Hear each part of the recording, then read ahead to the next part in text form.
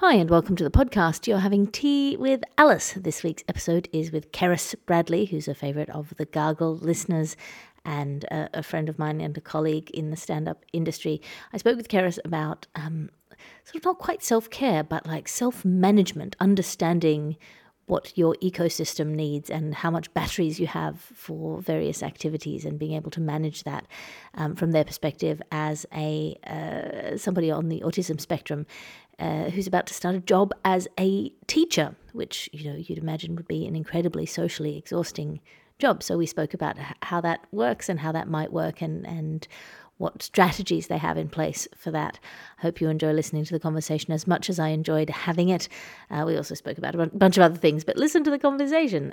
You can find me online and support this podcast at patreon.com/Alice Fraser. And it's not just to support the podcast. You can also go there if you want to join our weekly writers meeting, which is where we write for an hour and then we do a workshop for an hour. If you have a thing you're working on, we have people who are working on everything from academic papers to stand-up to graphic novels to musicals. And it's a really beautiful little community that is building there. That's patreon.com/Alice Fraser. You can currently get access to one writers meeting a week for $1 a month. I will at some point reinstitute levels. I got rid of the levels during the pandemic because it didn't feel fair or right when everyone was panicking. And so now you get what I would call a ridiculously good deal. At some point, it will start being more money to do that, but not yet. And also, when it is more money, it will be affordable, as well as the weekly writers' meetings for whatever level you subscribe at. You also get the weekly salons where we have a little chat in a Zoom room about ideas that are difficult or tricky or interesting. We also do a book club, which is not weekly, probably once or twice a month, which is a no homework book club. So you don't have to do the reading outside of it. We just sit together and talk about we read a poem or a book or a short story or something together in the room, and then we talk about it there. So because one of the things that I've always found about book clubs is sometimes they can feel like having to do homework or adding to a reading list that is increasingly ever expanding. So this gives all of the fun of a book club without having to necessarily do reading outside of the room. That's about all that the Patreon offers at the moment, as well as my sort of written updates and 2-for-1 tickets and all sorts of things. I'm currently doing a bit of a push for the Patreon, which because I'm taking a little bit of a step back from live performance. That said, I've just filmed Twist for Go Faster Stripe, and we also have the full footage finally edited of Kronos, which will be going to Go Faster Stripe as well, and then will be available on my website and probably on YouTube as well if someone doesn't want to buy it. That's all. I'll stop rambling and let you continue listening to Tea with Alice. This is Tea with Alice with Cerys Bradley. I'll talk to you again next week.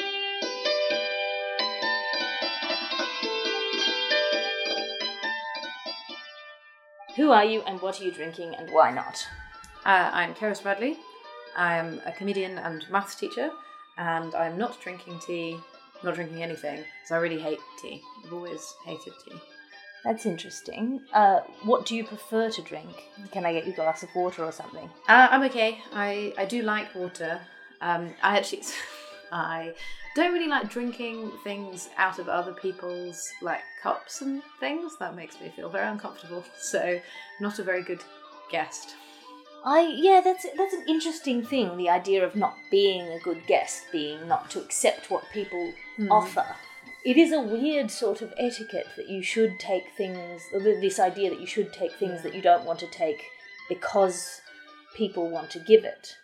I think it's a weird idea in part because we don't really acknowledge how much pleasure it is to give, but we kind of build it into the equations. So it's one of those invisible kind of things that we know it makes other people happy to give stuff without kind of ever saying that explicitly, and so you have to accept a cup of tea even if you don't feel like a cup of tea. I feel like tea, of all things, is the kind of the most, for most people who don't mind drinking out of other people's cups, is the lowest kind of level of commitment. Yeah, it's quite low cost, because I don't want to take something if it's going to be wasteful, and it's obviously not wasteful. But of a cup of tea, you can waste a cup of tea. You can accept a cup of tea and not drink it, and that's kind of That's sort of a form. Or if you don't want the tea, you can have it very weak. It's basically just water. Yeah. But it gives the kind of the form of the process. Yeah. That's really interesting. What are you wrestling with other than being at the end of the festival and tired? Yes, very tired. I finish. I've got 2 more shows because I've got a show today, and then on Saturday I'm at a wedding, so I'm not doing a show on Saturday, and then I've got a show on Sunday, and then we go home on Monday, and then on Tuesday I'm starting my first teaching job. Whoa. And so that has been in a little box in my brain for the whole of this month, and I have not thought about it. But now it's very difficult to not think about it. Well, it's within a handful of days. It's less than a week away. Yeah. How good are you at compartmentalising? And how much has been the dread creeping in the corners about like going straight into, I assume, going straight into quite an intense job with no break? Yeah, I think that I would say just in like no context, if I got asked if I was good at compartmentalising, I would say no, because the thing that I get most stressed about is, you know, when you have something to do tomorrow and you know that it will be very like intense and you don't know if you'll have enough time to do it, but you can't do any prep now, like there's nothing that you can do right now to make it easier on you tomorrow. I know that there are people who are like, well, there's nothing I can do. There's no point in getting stressed about it. That's the kind of thing that I get very stressed about. And so in that sense, I'm not very good at compartmentalising, but I have a lot of different hats and different parts of my life. And so in terms of like a parallel level, like in the future, very bad at compartmentalising, but everything on the same plane, I'm good at compartmentalising.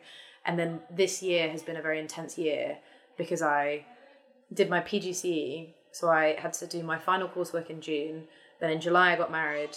Then in August I came to Fringe. And then in September I start this new job. See, I haven't seen you since you got married. Congratulations. Thank you. But it's been very much like the only way that I've gotten through that period is by being like, okay, the only thing that I think about in June is my coursework. I'm going to finish my final essay. The only thing I'm thinking about in July is the wedding. I'm going to obviously like be there and do all of the organisation that needs to be there. And then my partner and I went away for a week afterwards, and I was like, I'm not going to think about anything. It's just going to be this week, just the two of us.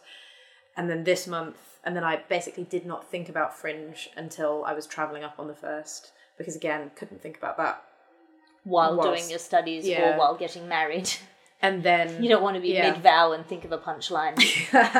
Or this would be if I just did this, because I talk about the wedding in the show, and so I didn't want any like, maybe it would be funnier if I did this, right? If I poked that particular family button to see what would happen, then that would be a great ending for the show.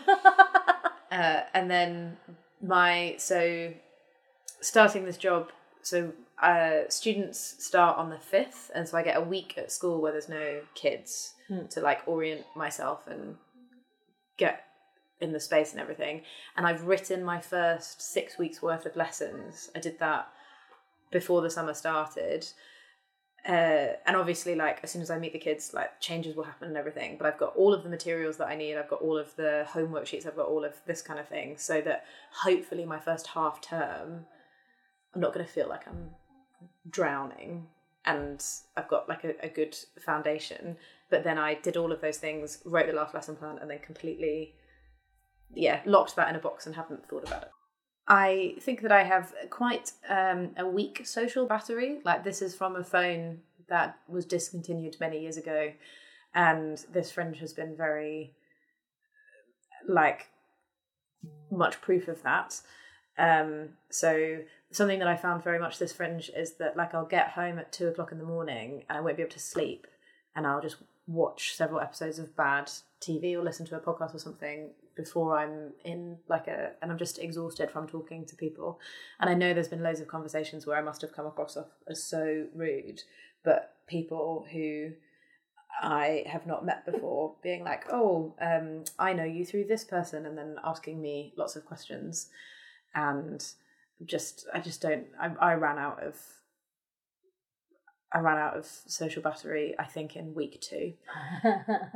Well, thank you for coming and doing this. This counts as work, so it's not quite socialising. It's also in a quiet space. Yes. Like, I really, really struggle with loud noises. I get overstimulated very easily, and being in, like, you know, a courtyard full of people talking very loudly and also music. How long did you last at the industry party the other night? I lasted 45 minutes. So yeah, I arrived hungry. It was like I'm There was free food, which is good. And so I ate something, and then I felt a little bit better. And then I played darts, and that was good because whilst we were playing darts, we weren't also trying to have a conversation. And so it was very loud, but I didn't have to think about anything. And I think I can't do those two things at the same time. So I managed to last for like an hour and a half, maybe. And then that was done. It's so interesting, the different setups that people have. I have almost infinite energy for this kind of conversation. Mm-hmm. I could talk like this. I could do 5 of these in a row, with different people. The moment there's more than 5 people in a situation, some part of my brain shorts out and goes, I don't know what role I'm supposed to play here. I don't know what my function is. And I know that's a really stupid way to think of like socializing as your job, but what is your job in this circumstance? But I genuinely feel really helpless and kind of, I stop talking unless it's a situation where it's like an audience. Yes. Yeah, I want a group of 5 people. If I'm very tired and I know I'm going to contribute nothing, then sometimes it's nice to hear my friends having a little chat around me. But I really struggle with I don't like it when a story starts and it doesn't finish. And as soon as you get more than 4-5 people, the way that conversations go is that someone will start a story and then that will lead to another thing, which will lead to another thing. And then we never find out what happened. And then I'm spending the whole time being like, okay, but what happened to the rabbit? Yeah. And I think it's, so with teaching, I think I've got infinite time to do classes, not infinite time. It can be quite exhausting. And I'm glad that it's, capped to one school day. The thing that I'm really worried about is that I'm going to be in an office with one other person. They've got, in this school, everyone's in an office, 2 people. And that kind of conversation, because I'm starting this new job with a whole bunch of people that I've met like one time, which means the whole of the first term is going to be small talk. And when I'm in the classroom, it's not performing. But it's not performing. Yeah, and I am in control of how that is going to go. And then so I'm very interested in oracy-led curriculum, which is where you use a lot of talking to understand the materials. And so I've tried to write this course. Basically, there's no point in the 6 weeks where I'm going to be stood at the front explaining a concept to people. All of the activities are kind of designed so that they will hopefully be able to teach themselves or learn through doing. And so I will be more facilitating than even though it's a sixth form college, I'll be teaching A-levels, it's not really going to be like lectures. And so I won't just be at the front talking for an hour and a half. It'll more be like they will be in groups, they will be making things, they will be learning that way. I will come round and have individual conversations and prompt them.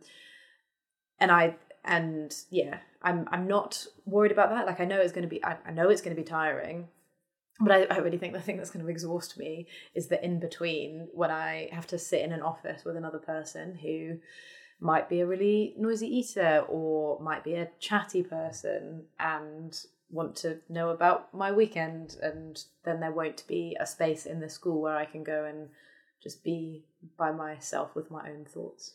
Do you, knowing that you have, you are more self-aware than most people about the levels of energy that you have for various kinds of interactions, which is one of the things that I think is good and positive about discussions about neurodiversity coming into the mainstream, in the same way as discussions about gay relationships have now filtered into straight relationships in a really positive way, in that before you engage with someone on a date or something, or you hook up with somebody, you actually have to have a conversation about what you might want, because there is no default sort of routine to sexual engagement in a gay relationship or a gay engagement. And so straight people have now had to go, well, that's actually quite a good idea to say things that I might want or not want. Yeah.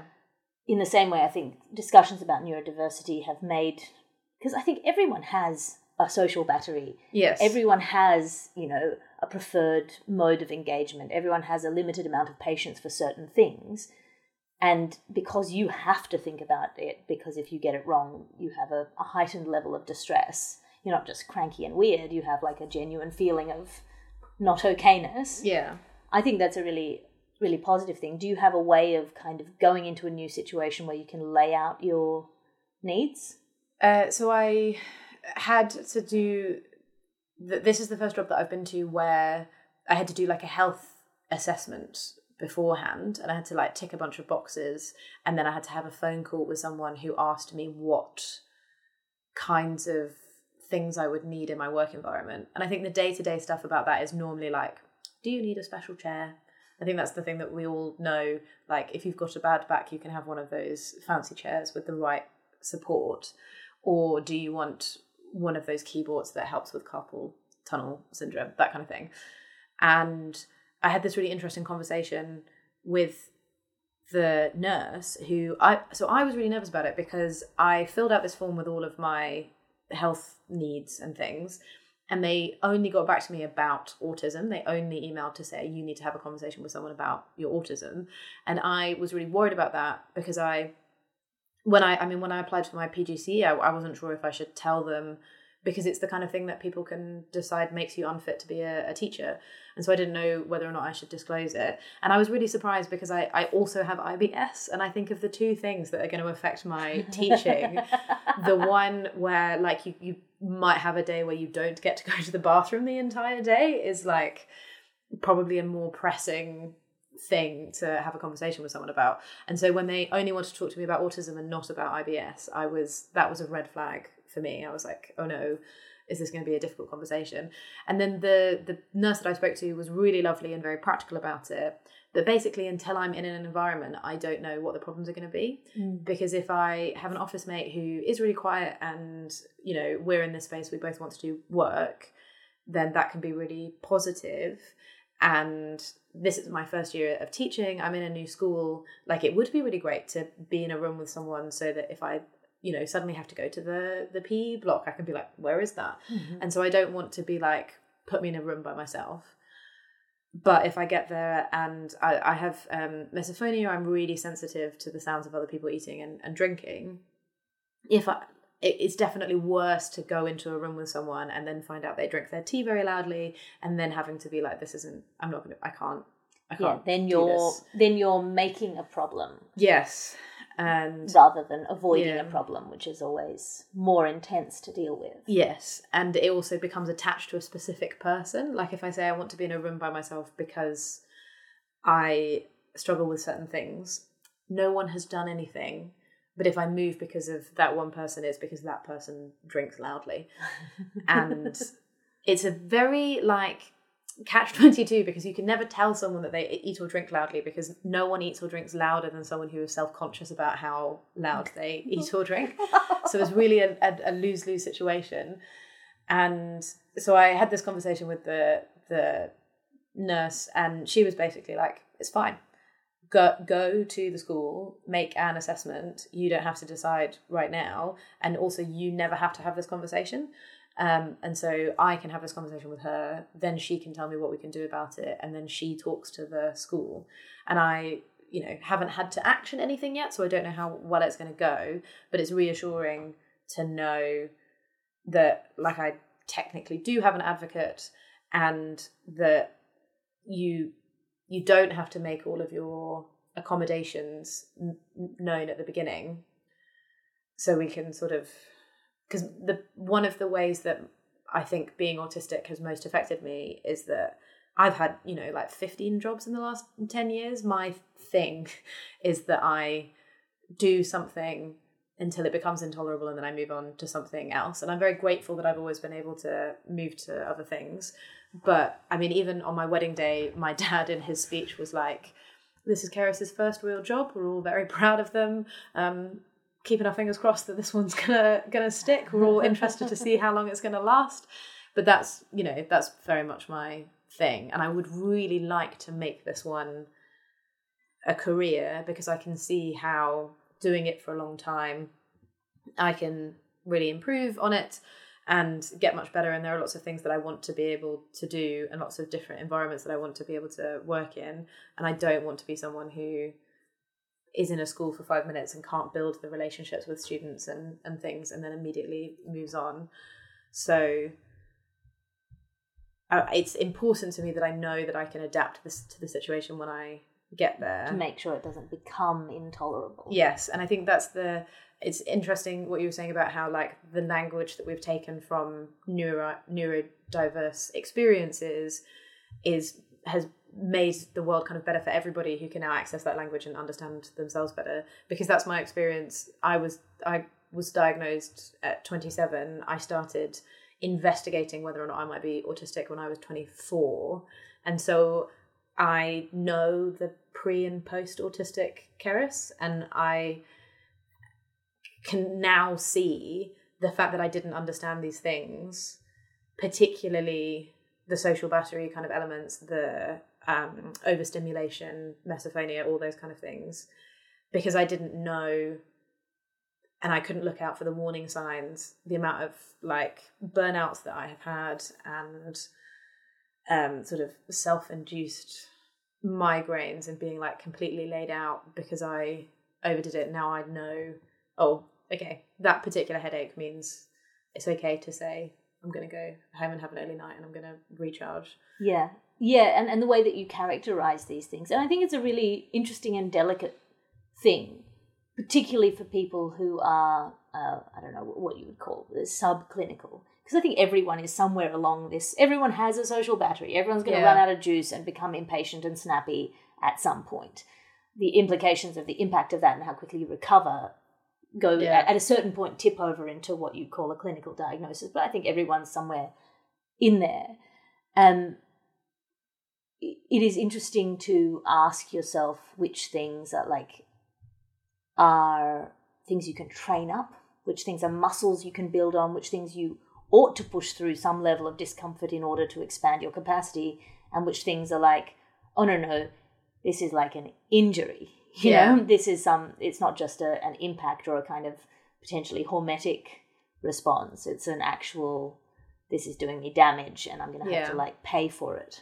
And there are things that also knowing things that help, like everything is worse when my blood sugar is low.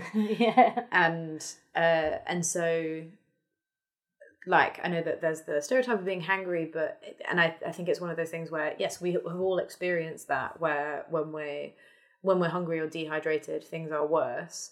But I know that I can get to a point of no return if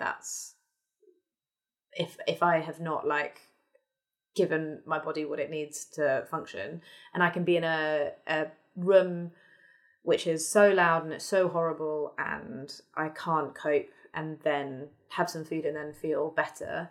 And if I miss that window, then that's not going to help.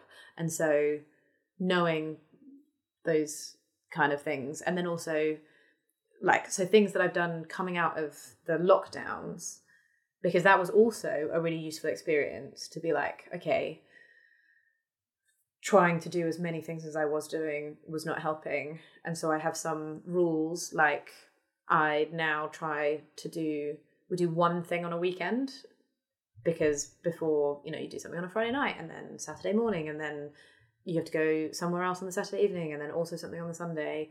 And so doing one thing on a weekend, so I definitely have a day where I'm at home and I can do housework and I can do preparations for the next week, and I can get the right amount of sleep, and I don't have to think about anyone apart from me and my partner. And also I'm not like, I don't always have one eye on the watch when I'm at something, because I know that I'm going to have to go somewhere else. And sometimes that can be frustrating, but I know that that's like, I'm very bad with things that I will pay for later. Yeah. Because I want to do the thing now and I won't feel the repercussions now. That's future use problem. Exactly. But yeah, so I think I've now had enough. It's like when you have, like, if you drink and you have one massive hangover and then it's so bad that you're like, okay, I will never put myself in that position again. Because you can have a lot of hangovers and be like, this is terrible, but it's never bad enough. And I think I've now had enough. Rock bottom moments. Yeah, come to Jesus moments. Yes. So sort of, I think I'm giving myself more, and that's part of the reason why I started teaching, because I know that I do better with structure, and freelance was very good for some reasons, but missing that structure just was not good for me. And it was terrible, but it was never bad enough, and then it was bad enough. And by that point, I've built an entire freelance business, and so like just had to kind of like scrap that and then start again with something that would give me a bit more structure to rely on. And so I'm hoping that having a routine will also help with the like social kind of recharge, because it's a bit like sleep. Like you can survive on less sleep if that sleep is regular and your body knows that it's coming. But if it's here and there and you don't have a regular sleep pattern, sometimes even 10 hours will never feel like enough sleep.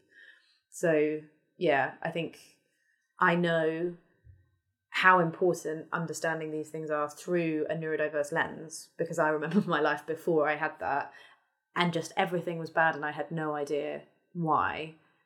And that was going to be the rest of my life. So, which is terrifying. Yeah. You're like, oh, is life just bad? Yeah, there's nothing you can do about it. Just like, and it's when, because the thing with things like overstimulation and burnout is that the thing that tips you over is never a big thing. And then you're like, okay, am I always going to be upset by that tiny thing that doesn't matter? Like my train was delayed by 5 minutes and now I am crying. Is this my life? And then now I know that it's not that. It's like everything that was leading up to that moment, and then you just need that one small thing that tips you over. Yeah. I have a friend who was at the beginning of this festival bereaved of a very close friend, and we met up in the street and then met 5 minutes later, and they were very, very upset because they'd lost their hat. And they're like, it's so stupid to be this upset about a hat. And I was like, I suspect you're not upset about the hat.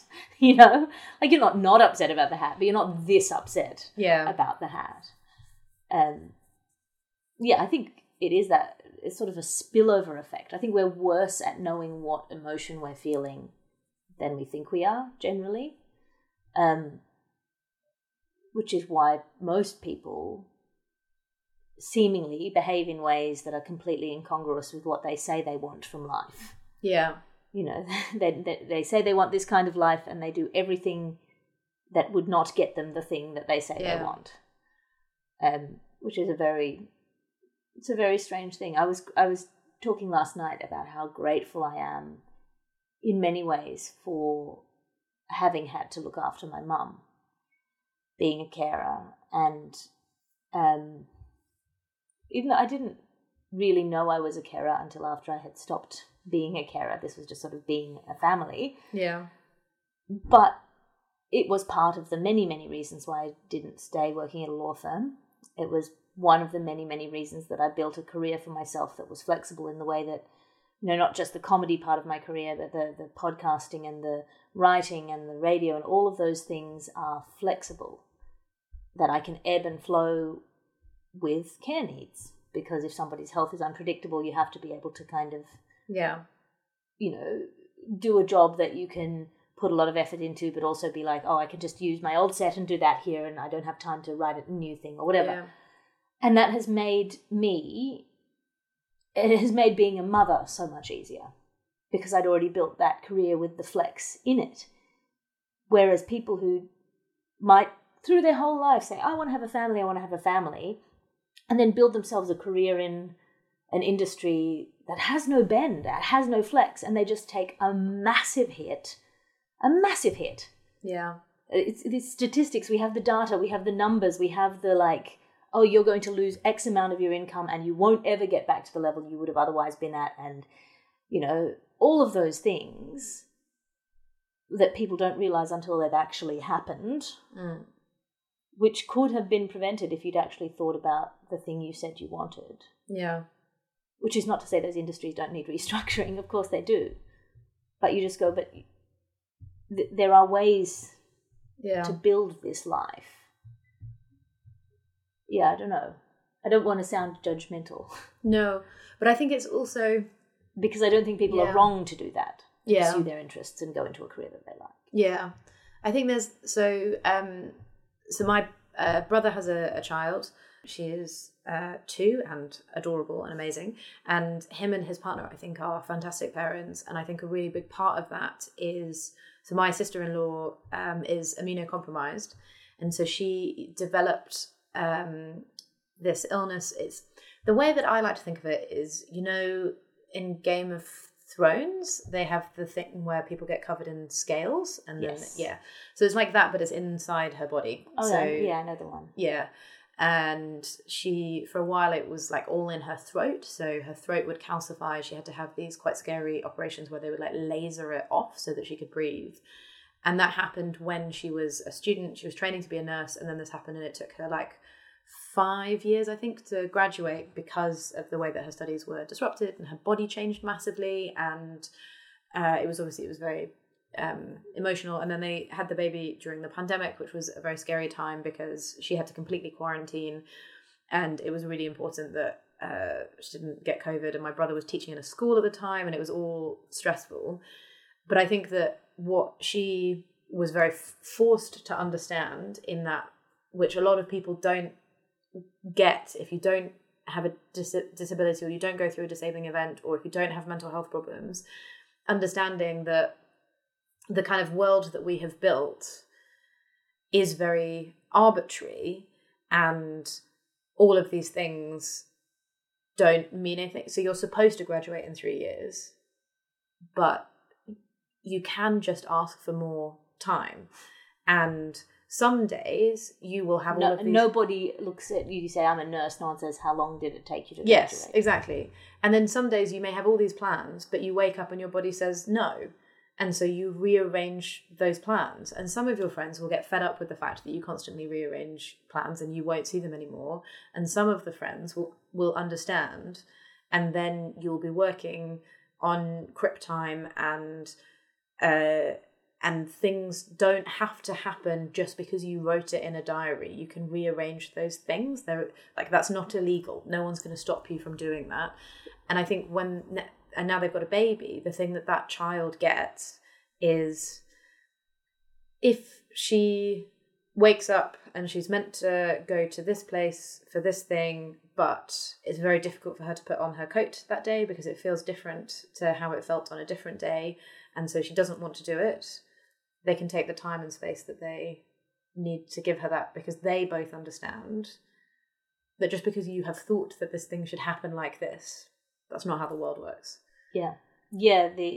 So I think, to sort of, I want to make clear that I don't think that I am cleverer than people who end up with awful. I was lucky. And that's why I even though it was really hard to have mum be sick, I was lucky because it meant that I had to build a career that has allowed me to be able to work through the process of having a baby and to continue to work. And it was just a matter of 6 weeks after I gave birth, I stepped into a podcast studio for an hour. And then, so that was an hour of work a week. And then I built it up and I built it up and I built it up. And there were so many women in my mother's group, in my WhatsApp mothers group, who spent the first year of their baby's life feeling really disempowered by their new status. You know, they used to have a role in the world and a really recognized function. And motherhood is this sort of wishy-washy, sort of revered but not respected, very isolating, very lonely. You don't use your brain in the way that you're used to using your brain. And then at the end of that year, they have to go back to work full time. And that also feels dreadful. Yeah. And so having been witness to this, you know, there's about 20 women in my mother's group, and we message multiple times every day. It's a really wonderful thing to go, is your baby being super clingy right now? That was this month. Amazing. I felt really guilty because Laser Fraser was being super clingy, and I was going, it's because I'm insisting on having time to sleep in the morning, so she's not with me in the morning, and I'm not putting her to bed because I'm doing the show, and it's because she's feeling like I'm neglecting her, even though I'm spending the middle of the day with her, even though I'm there all the time. She's getting damaged by me not being there. And then, sure enough, next day in the WhatsApp group, Timothy's being completely deranged, Agatha's crawling up me all the time, I cannot get her out of my arms. Like, oh, what a relief. Yeah. It's not me. Yeah. And if you didn't have that, then you wouldn't have known that. No. And I would have felt really, really guilty. Yeah. I have a friend who, she gave birth around the same time that my nibbling was born. And this is her first baby. And we've had some very interesting conversations because we play together on the same rugby team. And before she had the baby, the plan was, have the baby and then come back and play. And every time we ask her when she's going to come back, she's like, oh, I don't know, maybe in the future. Like, I can't right now because baby needs a lot of my time, or I can't right now because... So her husband also plays, and it's quite a lot of stuff to like get the baby out of the house. And so if they go out for the weekend, it will normally be to watch his rugby games rather than her playing. And she doesn't want to come to training because that clashes with the baby's bedtime and all this kind of thing. And then we had a conversation, and one of the things that she's really worried about is she used to be so, like, before she had a baby, she was so fit. She was like the fastest person on the team. She is so strong, took her fitness really seriously, and she hasn't really done anything when she was growing a whole human in her belly, and then also like having the sleep deprived, looking after the child, making food for the child with her body, all these kind of exhausting processes. And so she's not really been doing any exercise. And then she went for a run and she couldn't do it. And she has really been spiraling. And I think that's very interesting. So because I have always been fat and my body has changed size, like I go up 2 clothing sizes based on my cycle. Like, I have an ever-changing body, and I have been much bigger than I am now. I have been smaller than I am now. I have never been constant. Yes. And you don't depend or rely on your body to be a certain way in order to feel comfortable in it. And I never realised how difficult it must be to have that security and consistency, and then for that to be taken away, because I'm so used to being super fit for the very short period of time that I can focus on the exercise regime that I have planned for myself, and then very unfit as soon as I've gotten bored with that and therefore stopped doing anything. And so every time I return to exercise, I have to break through the barrier of, this used to be so much easier. Yeah. Why didn't I just keep up running in this interim period? Like when I go back, I've missed the whole of pre-season, and I've spent that time staying out until 3:00 in the morning. I'm going to be so unfit for our first game of the season, and then I will be fit again. And that's all the relationship that I've had with my body, is that it's constantly changing. And that has obviously comes with, looks like I was bullied all the way through school. I'm terrible at sports. I can't buy clothes in mainstream stores. The clothes that I have, often I can't wear them for very long because my body changes size. But I will never go through that and having my world change so quickly overnight, and for that to be so destabilizing for how I see myself. So this brings me back to like a running theme of this podcast, and then we'll wrap up because I know you have to get about your day. A running theme of this podcast is like, I think it's important to fail quite often. I think it's important to find spaces in your life, even if you have a very high pressure life, low stakes, ideally spaces where you can fail.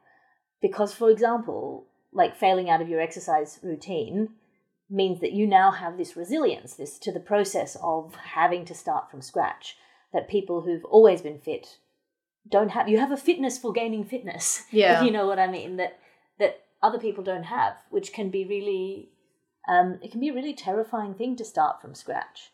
I know for me, I have been fit, I've been unfit, I've been all different things, and it took me a 1.5 years to feel like my body was properly under my control, that it was mine again after giving birth. And I don't mean that in the way that it looked or anything like that, my weight or anything. It was just in terms of, I know what I'm capable of again. Yeah. I didn't realise how much of my life I'd spent sort of knowing how fast I could run away from somebody. Yeah. Just somewhere in the back of my head, knowing what I would be able to do if you asked me to, up that set of stairs or whatever. And to not know whether you're fit or unfit is actually quite a scary thing. To not know what your capacity is or what your capability is. To bring it back to comedy and work, I used to very, not strictly, but I wouldn't eat before a show. Because when I started doing comedy, it was at Sydney University, at Manning Bar, theatre sports, it was improv, it was lunchtime. So you could eat before or you could eat after. And I found if you ate before, I would be slower. Literally slower. My brain wouldn't work as fast. There was some part of and I was like, oh, so you sort of have to be hungry for the joke. And I just wouldn't eat before a show. So if I had a show in the evening, I wouldn't eat after lunch until after the show. And then the first show back, 4.5 months after giving birth, I went to Adelaide. And when I say the first show, I mean the first solo show. I'd done a couple of spots here and there. But the first solo show I did back was the one I did 6 weeks after giving birth. And then 4.5 months. So that one I didn't eat beforehand, but it was sort of early in the evening. And then there was a later show in Adelaide. That was the 4.5 months. And I didn't eat before the show, and I had to sit down on the stage after about 15 minutes. I was like, I'm going to faint. Because it turned out that breastfeeding means you can't do that. Yeah. You have to eat. And so I had to, this job that I'd been doing at this point for 10 years, all of a sudden shifted under my feet. My kind of routines and my preparations and all of the things that I knew worked stopped working. And I think that's the first time that it was really unsettling. Because until then, the recovery process from birth was just very, you do this thing and then you do this thing and you can't do this thing and you can't do that. It was all very clear, but to have it kind of come in from the side there and be it's interesting. All right, where can people find you online? I am #Cerys, which is the word hashtag, and then Cerys, Cerys, on all of the platforms. All of the platforms. All of the platforms. Are you on Mastodon and No, okay. So I'm on all of the platforms that I have heard of. I'm just ignoring all of these new ones. But I was going to say classics, and then I don't know how I feel about TikTok being a classic. But TikTok, Instagram, Facebook, I don't really use, and X. The retrofuturism of X as the name for a thing is so funny to me. Look up Cerys. You run a regular night? I run a night. It is not regular, somewhat deliberately, but I have a night which is boys' night, which could be coming to a town near you, especially if you want it to, and email me with suggestions of spaces and acts it's a show, cabaret for celebrating trans men, trans-masc, non-binary, drag kings, all sorts of kind of gender benders in that space. And we do them all up and down the country and would like to do them more. We just need to know that there's going to be an audience for it. So if you want it to come to you, then you can always send me a message. If you think you are the audience for that, message #Cerys on any of the classic platforms. Thanks so much for not having tea with me. Thank you for not giving me tea. Oh, do you know, or do you not, this dolphin mistress we have got? Elsie Thompson, it is her name, and she helps the dolphins at every frame. Lousy rifle doll.